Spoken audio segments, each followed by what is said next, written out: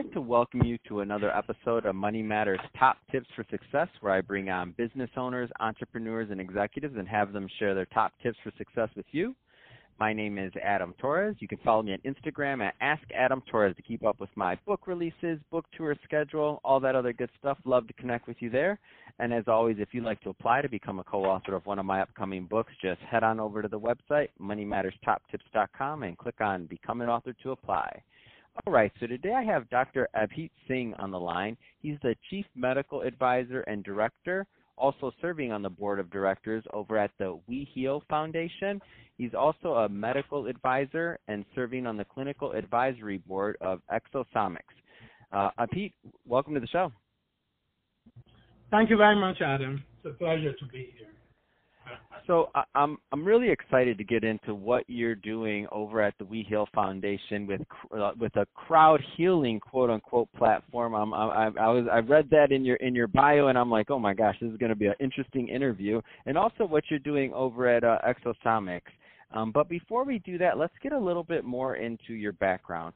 So what inspired you to go into medicine, and how did all this start out? Yeah, thank you for that question, Adam. Medicine is, I feel like it fits the axiom of many are called, but few are chosen, in terms of a lot of folks entering pre-med, but only a few progressing to actual med school, either because of it being very tough, or the screening benchmarks with the MCAT, that cutoff being very competitive. So I was fortunate and blessed enough to have my family back me all the way. Going through medical school, becoming a practicing physician, and now trying to straddle many different biotech and healthcare organizations for the systemic benefit of the patient populations worldwide was something I felt as a kid was always my calling. It was never any other option. I did dabble in biomedical engineering for a year, but I did gravitate ultimately back into core medicine and medical school. What kind of advice? As I mentioned to you, there's some there's some younger entrepreneurs, and there's also some younger students. There's some people that are still in school and kind of figuring out their path. What kind of advice would you give to that younger person that's growing up and kind of thinking about a path or a life in medicine? Listen, I know it might sound like a cliche, but you really should not force any career onto yourself, either because your family said so or your peers were going that way. It has to be very organic and something which is a labor of love. Because, as that famous adage goes, if you enjoy what you do every day, then it's never work. It's always a passion, and it's always easy. So I think for young people, it's important not to stress about academic scores and tests like SATs, ACTs, LSAT, MCAT, but really enjoy what you do, because you can make a career out of anything in today's day and age. Heck, if you're good, you can become an Instagram influencer if you're good at what you do. So you need not stress about, I didn't make that law school cut, or I didn't, get into that top-tier college I want to do, because, there's stellar luminaries who dropped out of school as well, and like Steve Jobs, for example, and then went on to become some of the greatest tech pioneers and innovators of all time, besides other diverse businesses and industries. So you should really great take time point. to figure out what you want to do, but don't rush it. It can be a process, and you should just respect that. So. That's a great point, and I see that happens pretty often. So, you were raised in a certain type of family, or had certain familial expectations that were kind of placed on you for what you should be and what are acceptable professions. But just kind of understanding that you're gonna be living with that, right? Number one, but number two, where are you going to be able to do your best work, and that's going to be in a place that aligns with what you like doing and your overall value. So I love that advice, Abid. Let's switch it up a bit.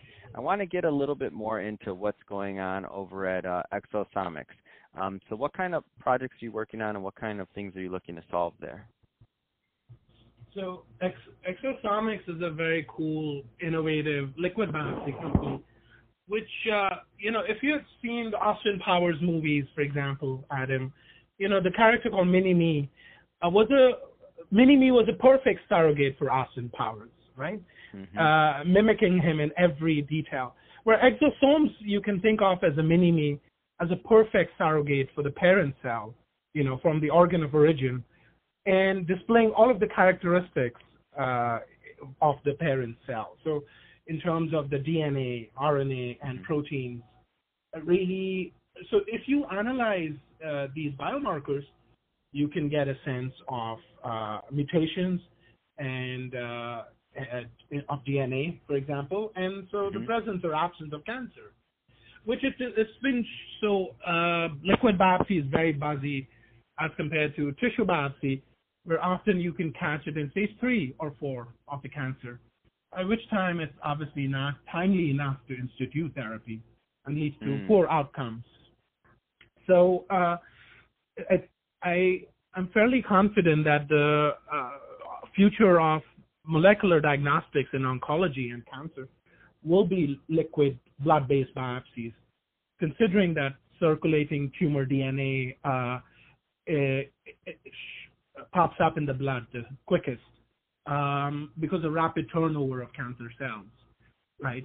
But the advantage of exosomes and just to make sure I understand that correctly, what will happen is by testing the blood, they'll be able to possibly predict or to detect a presence of cancer in the body faster than the typical, where they have to do a physical biopsy of the actual cell by maybe an invasive procedure. Am I accurate?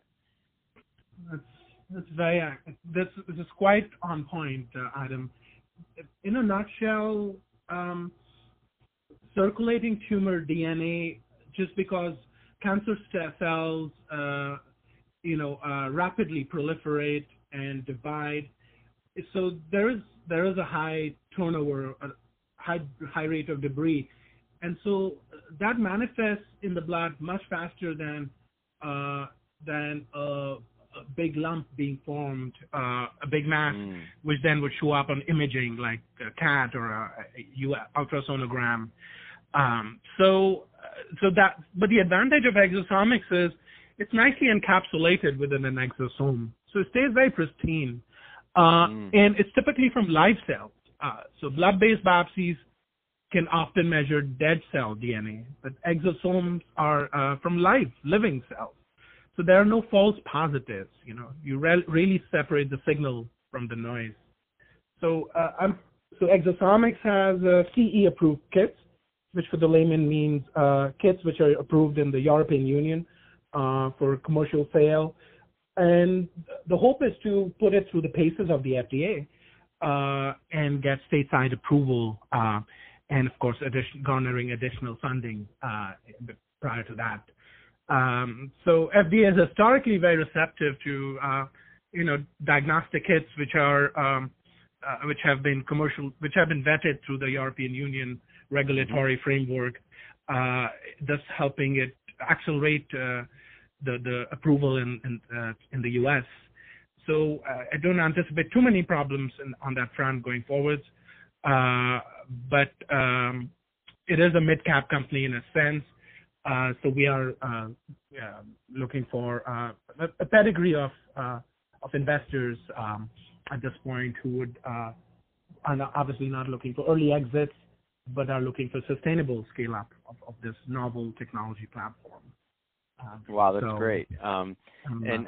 This is another podcast episode for us, but EU approval process versus FDA in a fight. No, I'm just playing. We're not getting into that.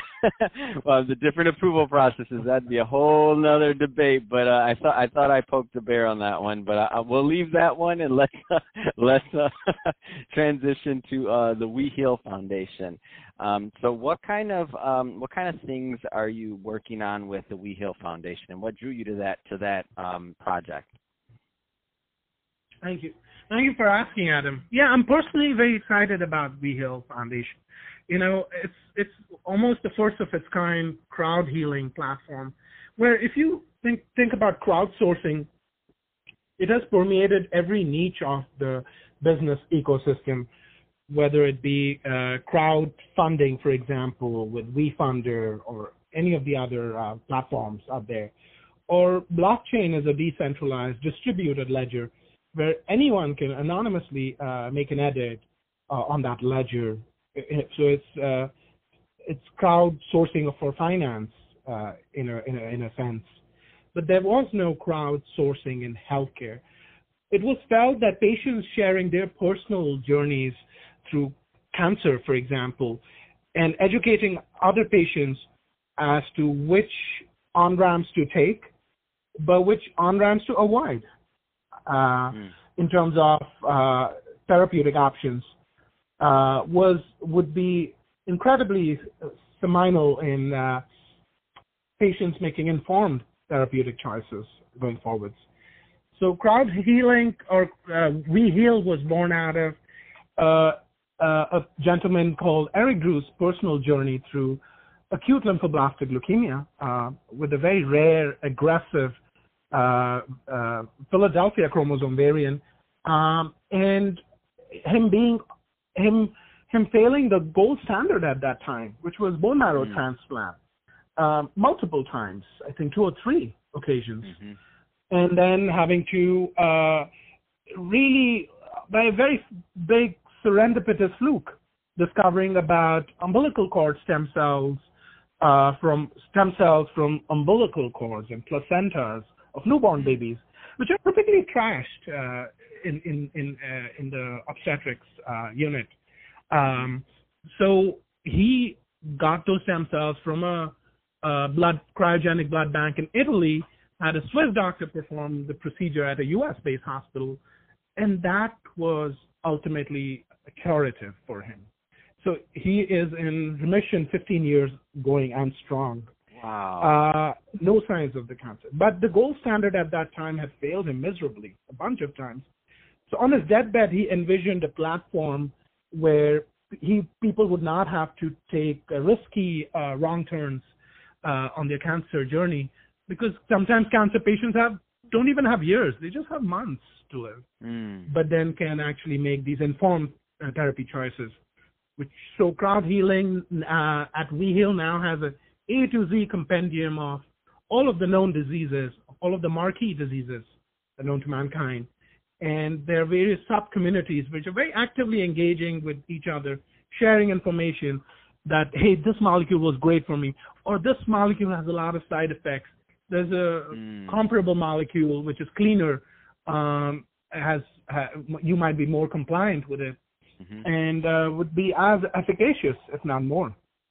So, because there was a big absence of such a hub where patients were talking about their own journeys, because healthcare systems, sometimes there are molecules which have been prescribed since the dinosaurs roamed the earth. So, and that's the way healthcare systems and insurers and the incentivization happens.